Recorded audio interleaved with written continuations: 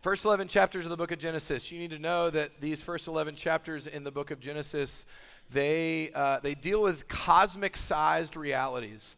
And not just cosmic-sized realities in the Bible, like the themes that are developed in the first 11 chapters of Genesis will continue on through the rest of the Bible, but also cosmic-sized realities for humanity, that if you are alive and breathing in this room, if you don't believe in Jesus in this room, you have encountered, you have experienced some of the realities that Genesis 1 through 11 put before you. And so this study of these first 11 chapters, we're trying to get in touch with kind of the history of our history, the origin of our origin, the beginning of it all, and trying to understand who is this God that made us, why did he make us, what's his intention in the world, what went wrong, and how's it all going to be made right.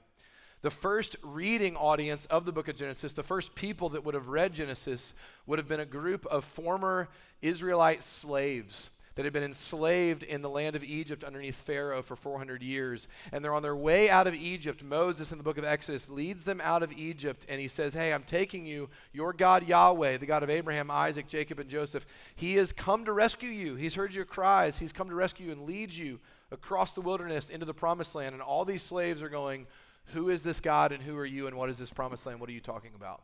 And Moses says, let me tell you who you are by telling you who your God is. Here's Genesis. And so this story of Genesis is not written to us, but it is written for us. And we are meant to encounter Genesis in a way that says, these former slaves who were reading of their origin, these former slaves who were reading of their Yahweh God, the same is true for us. Who is this God? And in light of why he made us and made the world, who does that mean we are to be in the world? How did it go wrong, and how will it be made right? All that is in the first few chapters of Genesis. So that's what we're studying. We've looked at the creation account, this God who made everything in the opening chapter of the book of Genesis. He knows everything. He delighted to bring order and beauty into the chaos of his creation. And now he sets up, and this is what we're going to dive into today, this pinnacle moment of the creation poem of Genesis chapter 1, where God makes man and woman. So Genesis 1, starting in verse 26. Here we go. You can turn in your Bibles or it'll be on the screen. Genesis 1, just 5 verses. Then God said, let us make man in our image, after our likeness, and let them have dominion over the fish of the sea, and over the birds of the heavens, and over the livestock, and over all the earth, and over every creeping thing that creeps on the earth. So God created man in his own image. In the image of God he created him. Male and female he created them. And God blessed them and said to them, be fruitful and multiply, and fill the earth and subdue it, and have dominion over the fish of the sea, and over the birds of the heavens, and over every living thing that moves on the earth. And God said, behold, I have given you every plant yielding seed that is on the face of all the earth, and every tree with seed in its fruit. You shall have them for food, and to every beast of the earth, and to every bird of the heavens, and to everything that creeps on the earth, everything that has breath of life. I have given every green plant for food. And it was so. And God saw everything that he had made, and behold, it was very good. And there was evening and there was morning on the sixth day. It's the word of the Lord. Amen. So here is the cosmic-sized question, not just that the text would lead us to ask, but that many of us ask on our own. Why did God make man and woman? Scientists love Genesis 1 because it deals with this mystery of the origin of the universe and creation, and what is this creation and how does it work in a scientific way. But philosophers love Genesis 1 because it begs us to ask this deep question: why? Why did God do all this? Why did he make? Why did he create? Why did he make man and woman? And I would say, no matter how you might answer that question, why did God make you? Why did God make man and woman? Why did God make the person sitting next to you? No matter how you answer that cosmic-sized question, you probably don't have a cosmic-sized answer for that question, which means you will be left wanting, which means however you answer that question, you are trying to answer an infinite-sized question with a finite answer. And that gap of knowing I need an infinite-sized answer for this infinite-sized question, but I don't know that I have one, basically means we are left in this despairing state. Because I have this innate part of my DNA that knows I'm supposed to answer this question, but I can numb it or avoid it or not want to deal with it. But when I have to deal with it, I need something that's going to answer it, that's going to sustain me, or else why am I here? Not just like, why am I in this room? Why am I here? Why should I stay alive? What's worth living? Why in the world would we even be here? And so we have to wrestle with this until we can't numb it anymore, until we can't push it off anymore. Why are we here? And I would wager with you, and the Bible would wager with you, the reason why you don't have joy is because you don't have an answer big enough for that question. We have not answered that question that would answer it in such a way that would make us feel like there is something worth giving my life away for. There is something worth giving my life to. And if I don't know what I'm supposed to be giving my life to, if I don't know why I'm here, I will be left despairing. And so here's the question after the question. Why are we here? Why did God make man and woman? Here's my question for you. Do you think Genesis 1 has an answer for that question? Do you think the Bible has an answer for that question? Because here's what Genesis 1 would put before you. And this is not a, what's my vocation supposed to be question or answer. This is not even a, well, doesn't God fill the God-shaped hole in my heart question? Yes, he does. Not what we're talking about here, though. This is the God of the universe is writing a story throughout time and space and across history. And how does our little mist and dot, microscopic dot of a life and a breath, how does it find its place on the timeline of the story of history that the God of the universe has been telling since Genesis 1 story? That's what we're trying to answer. Not, well, what school should I go to? Or what career should I choose? Those are great questions. They're just not going to answer the massive question of why are you here? And is it possible that your little story could get lost in the joy and the purpose and the meaning of finding your little life as a part of God's big story? Is there a meta story, a meta narrative to join my life to? That's actually one of the weaknesses of kind of modernity, of the modern age, that doesn't know how to answer that question.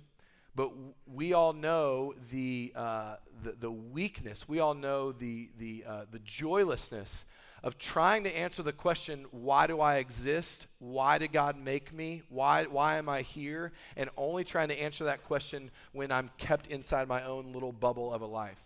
I guess I will have to get all of my meaning and purpose and joy and bliss out of my own little life. And we know that that's not meta enough to actually answer that question. We need to know, is there a grand story? We need to know, is there a meta story? Is there a mission not only worth giving my life away for, is there a mission and a story and a purpose that cuts with the grain, cuts with the grooves of why I was made in the first place? And so let's answer that question. Let's see what Genesis 1 has to say about that question.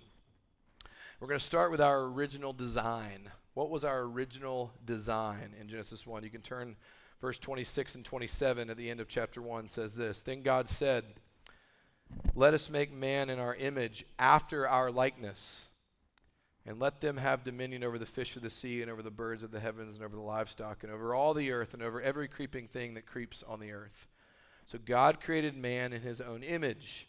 In the image of God, he created him. Male and female, he created them. Okay, so in ancient texts, especially ancient Hebrew texts, there was no way for the author to draw the reader's attention to a point they were trying to get across with font control. So you couldn't like bold, italics, you couldn't like highlight it. So how does an author of a poem or a narrative or a story draw the reader in to the point they're trying to make? And one of the Hebrew contextual ways, one of the Hebrew grammatical ways was to repeat themselves.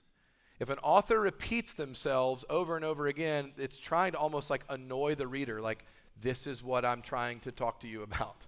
So in our text, just those two little verses I just read, 3 times in 2 verses, the author tells you that mankind, man and woman, was made in God's image. So God created man in his own image. In the image of God, he created him. Male and female, he created them. The imago Dei, the image of God. That's what's going on right there. 3 times in 2 verses.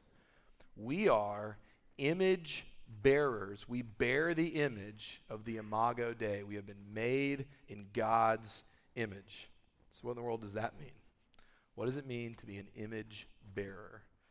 And again, we could talk about, this thread gets pulled all throughout Scripture. We could talk about a lot of things, how it informs your desire, how it informs the eternity in your heart, how it informs what you know to be true, even in an innate sense.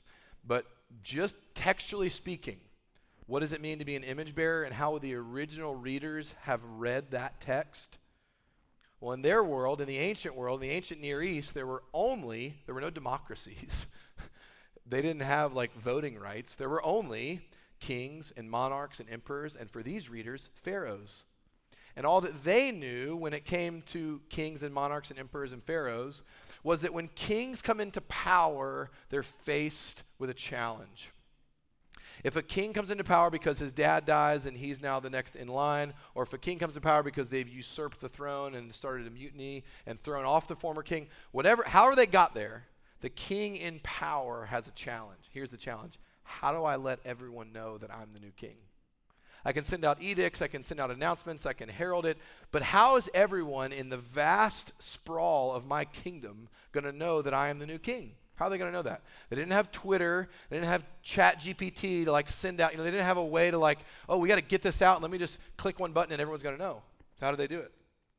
Well, one of the first things an ancient world king would do is they would mass produce statues of themselves. Replica statues of their face, of their body, of their crown, of their royalty. They would mass produce statues of themselves, thousands and thousands of them. And then they would send those replica statues of themselves, and they would send them to every corner of their kingdom. Every village, every town, every highway, every byway, they would send them out everywhere. Why? So that when people walk through the villages and the towns, when people walk through the lands of the kingdom, they would see the image of this king everywhere. If you want to know who the king is, it's not that hard to find out because his statue, his image would be everywhere. That's how a king would get the word out. He'd take down the old statues of the old king and then mass produce his own statues, his own images, and send them everywhere. His statue would be everywhere. Why? So that anyone who saw a statue would know who the king was. Those statues, same Hebrew word, were called images.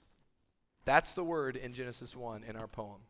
When God says, when the mysterious Godhead here, the mysterious us, let us make man in our image, the Father, Son, Holy Spirit, the royal Trinity, when it says, let us make man in our image, here's literally what they're saying, and here's how the first readers would have read this text in their own context.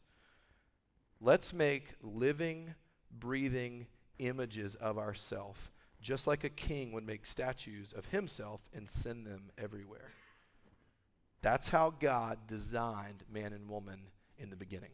That mankind would be, womankind would be, reflections of the actual king.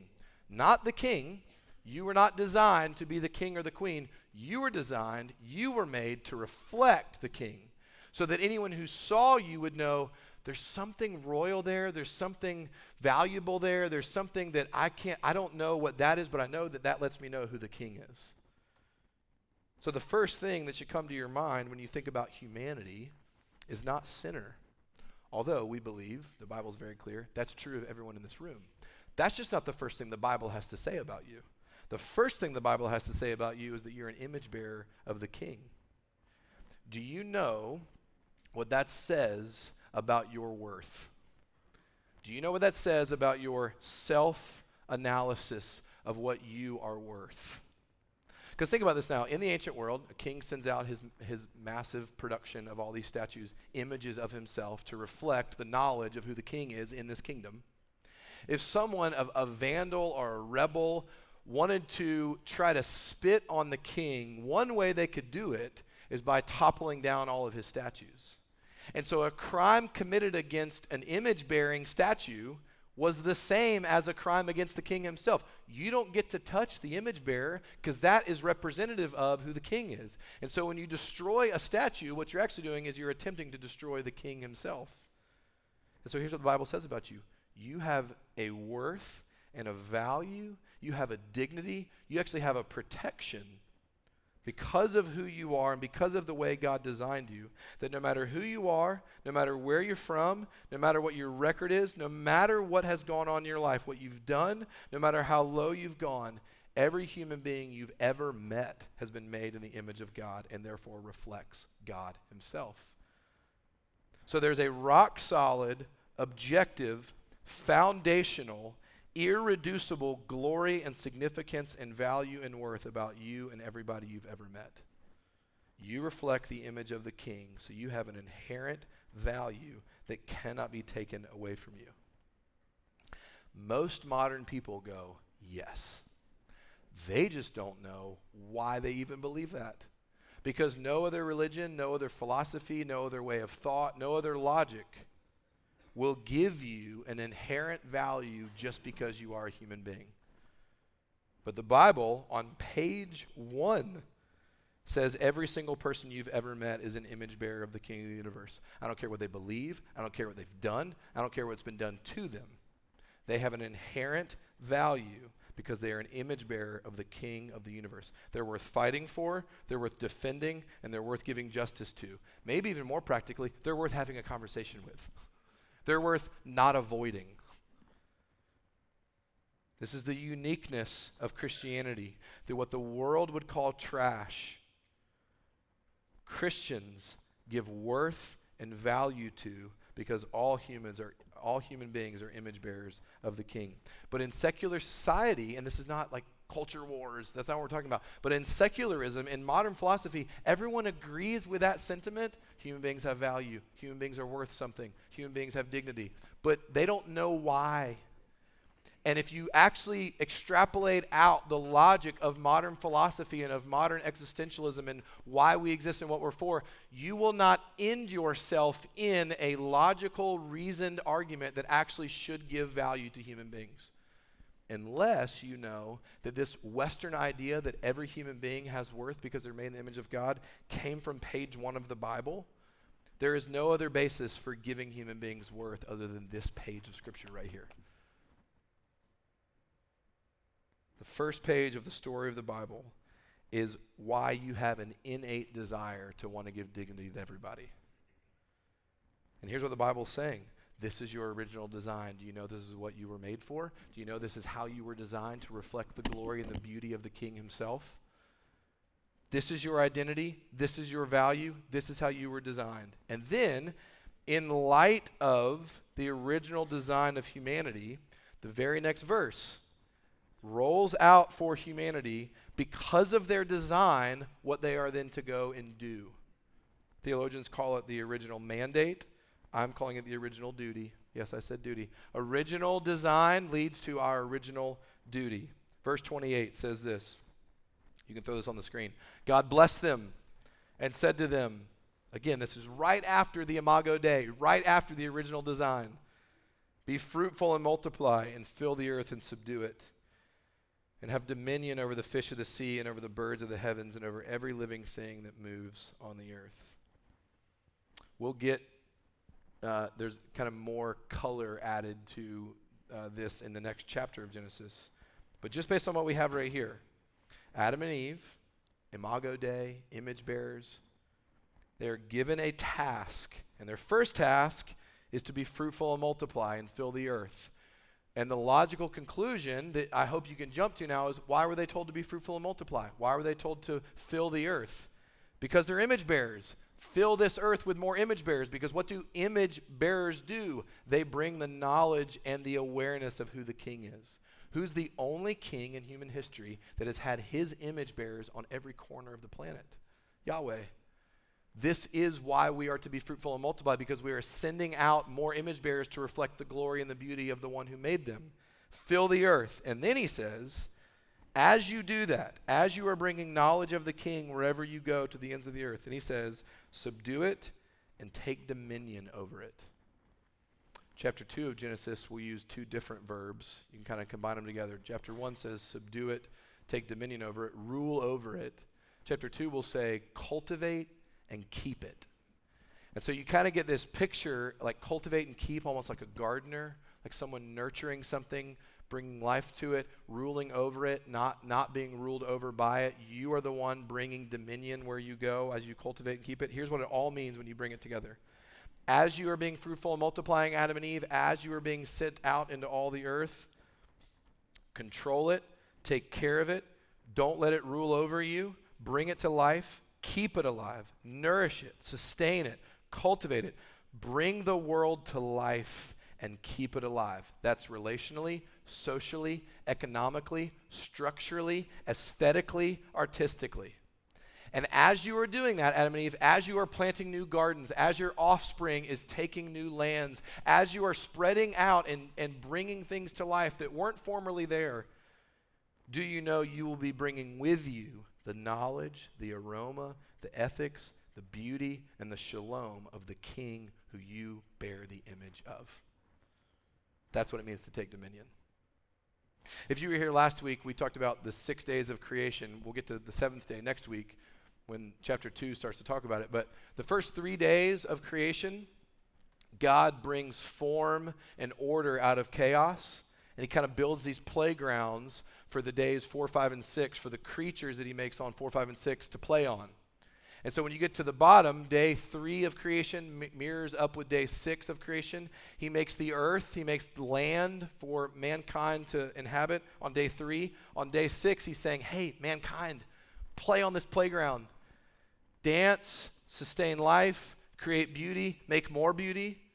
And because you are an image bearer on this playground, you will be informing the world of who the maker and who the king is and what the maker and the king is like. Like if you, logically, God could have done the 6 days of creation, he could have made the earth and he could have already had every square inch of creation bursting forth with all the cultivation, all the beauty, all the aesthetics, all the joy of creating and sustaining life. But you know what he does on day 6 when he tells mankind and womankind, go and fill the earth and be fruitful and multiply and take dominion? He's saying, hey, I built this playground. Can we go play on it together? I want to play with you. Like, let's go create stuff together. Let's go do this together. I'm giving you the agency as one of my image bearers, as a living, breathing image bearer, to go and create more with me. I want to keep creating. This is what joyful people do. Like, this is what I want. I want to spread the joy. I want to spread the delight. Let's go play on this playground together and bring with you the knowledge of what this king is like, and may his glory fill the earth. That's the original design. That's the original mandate. That's the original duty. Now, the order of that is really important. Because God designs humanity and says to them, this is who you are. You reflect the image of a beautiful king. This is your identity. This is your value. This is your worth. Now, because of who you are, now from that place go and do. Go and actually make and create and step into what you've been made to do. But the identity comes before the vocation. It's really important. God doesn't say to man and woman in the garden, be fruitful and multiply, take dominion, cultivate and keep, play on this playground, and if you do a good enough job, you will become an image of God. He doesn't put the performance and the duty and the mandate ahead of the identity.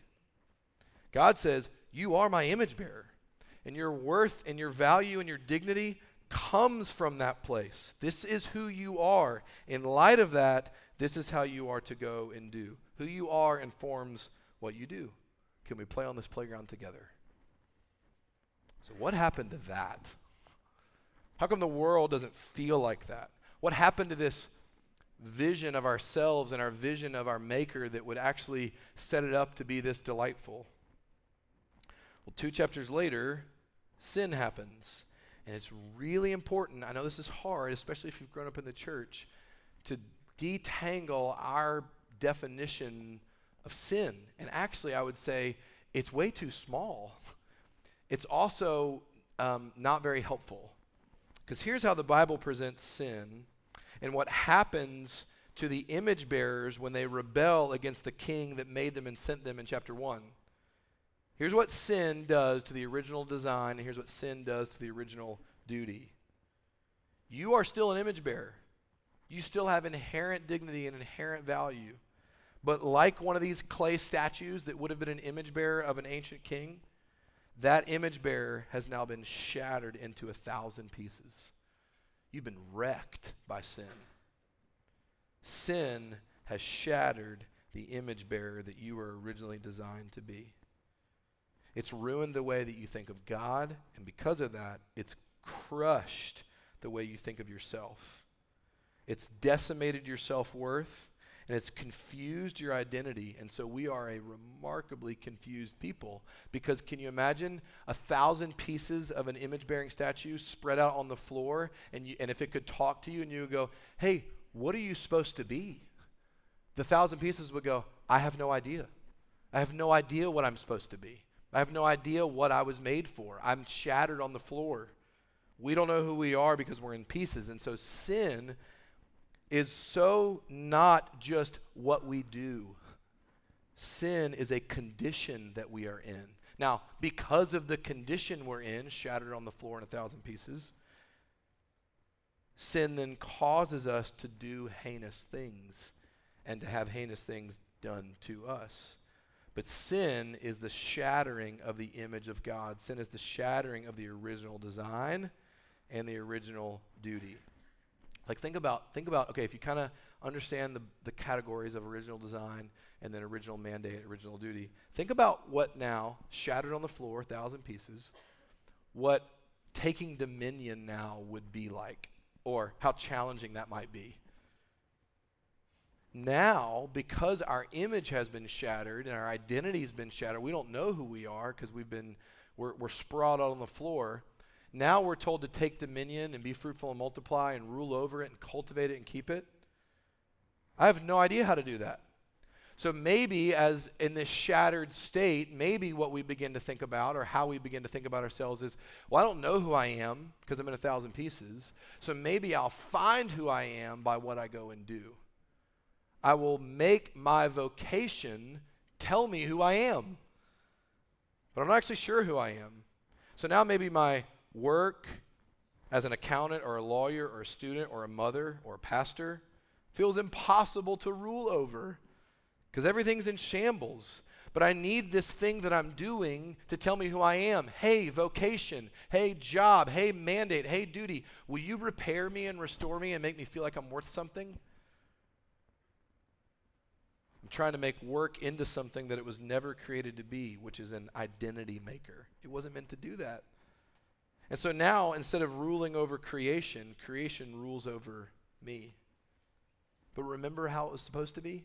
Remember the original design informs the original duty? You have an identity. You're an image bearer of the King. You have value. You have dignity.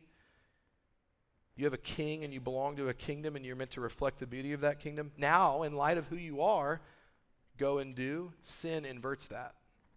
And sin would say to you, take what you do and make it give you an identity. Take what you do and make it give you value. Take what you do and make it give you purpose. Make your kids validate your existence. Like I'm going to make sure my kids turn out a certain way, and if they turn out a certain way, then I'll feel good about myself, and I don't really know who I am, but man, if my kids turn out okay, then maybe I'll know who I am. If they're okay, then maybe I'll feel okay. Or maybe if I can make enough income, it'll make me feel like I matter. If I have enough money in the account, I'll feel like I have worth in the world. And it's so subtle, but do you see how that's actually you trying to make yourself feel like you're enough of something? You trying to make yourself feel like you have value because of what you've done? But as a shattered image bearer, you're actually trying to restore yourself by what you do, which logically, just follow that out. Do you realize how confused you would be? You don't even know who you are. So maybe I can put myself back together so that I can accomplish enough and achieve enough and accrue enough and perform enough and do enough that then I'll feel like I'm put back together. But if you don't even know what you were supposed to be put together for, what are you working towards? What end is that trying to create for you? This is why your life hurts. This is why there's pain and heartache. This is why your entire body is groaning for restoration. You are a shattered image bearer that is dying to be restored. And no amount of family, no amount of relationships, no amount of job, no amount of income or an inheritance can actually put you back together. It can't be done, but we'll try because sin is inverted that now I don't know who I am, so I better go do and be and perform if I'm going to learn who I am. Not how it was intended. So what in the world are we to do?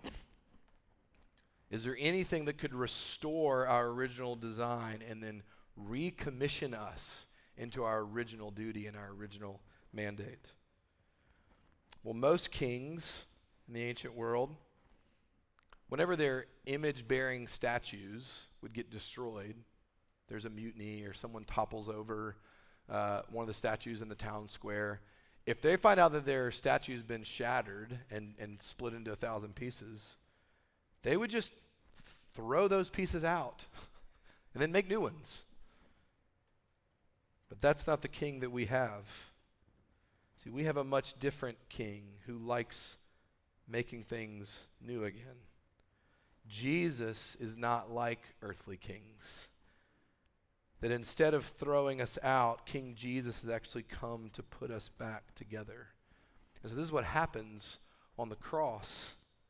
The cross is the place where the king was shattered so that you and I could be put back together. The cross was the place where the king was decimated so that you and I might be mended. The cross was the place where the king was literally torn apart so that you and I might be restored. That's what the king came to do because he's not like other kings. And Jesus then looks at all these shattered image bearers, that Jesus who was there at creation, Jesus who in the beginning was the Word and the Word was with God and the Word was God, he was there, sees what sin does to his image bearers and it shatters them. And there's all these broken images of the king everywhere. And he looks at the outcasts and the prostitutes and the sinners and the thieves and the drunks and the widows and the neglected children and the addicts. He looks at all of them. And he says, you're mine. I made you in my image, and so I've come to restore you. I know what sins you've done, and I know what sin has done to you. And I came to be ripped apart so that I could put you back together again. I came to lose my glory so that you could have my glory and be rightly restored to the glory of being a fully intact image bearer of the King. And actually, if you follow the thread of this language throughout Scripture, this is the language of the New Testament when the New Testament talks over and over again about being made new by Jesus. Romans 8, Ephesians 4, Colossians 3, 1 Corinthians 15. There's several others where the language of restoration, the language of being made new, we're actually told, people who belong to Jesus, the church is actually told that in this process of being made new, it says you will be restored to the image of Jesus. One day at a time, one degree of glory to another, you will be restored into looking and loving like Jesus, which was your original design anyway. He begins to transform us into the image of his Son by the power of the Holy Spirit and the gospel. That's what the King has come to do. Restore you to your image-bearing self. He's forgiven you. He's given you a new record. He's given you a new standing. He's invited you to belly up to his table. He puts his Holy Spirit inside of you. He commits himself to you, and then he commissions you. And as he commissions you with this restoring of the original design and the original duty, he says, let me heal and kiss your scars and wounds so that you might be a mended image bearer that sin had formerly shattered. Anyone in here done kintsugi, Japanese art form? I have not. But I've read about it, and you can watch YouTubes on it, and it's amazing. And here's what it is. Sometimes intentionally, but not always, there will be a shattered piece of pottery, a shattered piece of art. And however it got shattered is not the point, but here's what the artist does. Here's what a kintsugi artist does, is they actually seek to mend the broken pieces back together. But when they mend it, guess what is in between the cracks? Guess what is actually holding it together? Solid gold. And so this new piece of art that is created from the shattered pieces, this new piece that they have is actually literally more valuable than the original piece. So the broken, shattered pieces actually get restored into a new value, even actually more beautiful version than the original. That's starting to get close to what the Bible's talking about that says, I've actually mended you with the blood of the King that's more valuable than gold. And what's holding you together is the blood of Jesus, the King himself. Now, as a mended, more valuable image bearer, you get resent into the world to take back dominion. You get recommissioned into the world to rule over the world and to bring beauty out of the world. And now, because of Jesus, we can actually be sent into where God has placed us.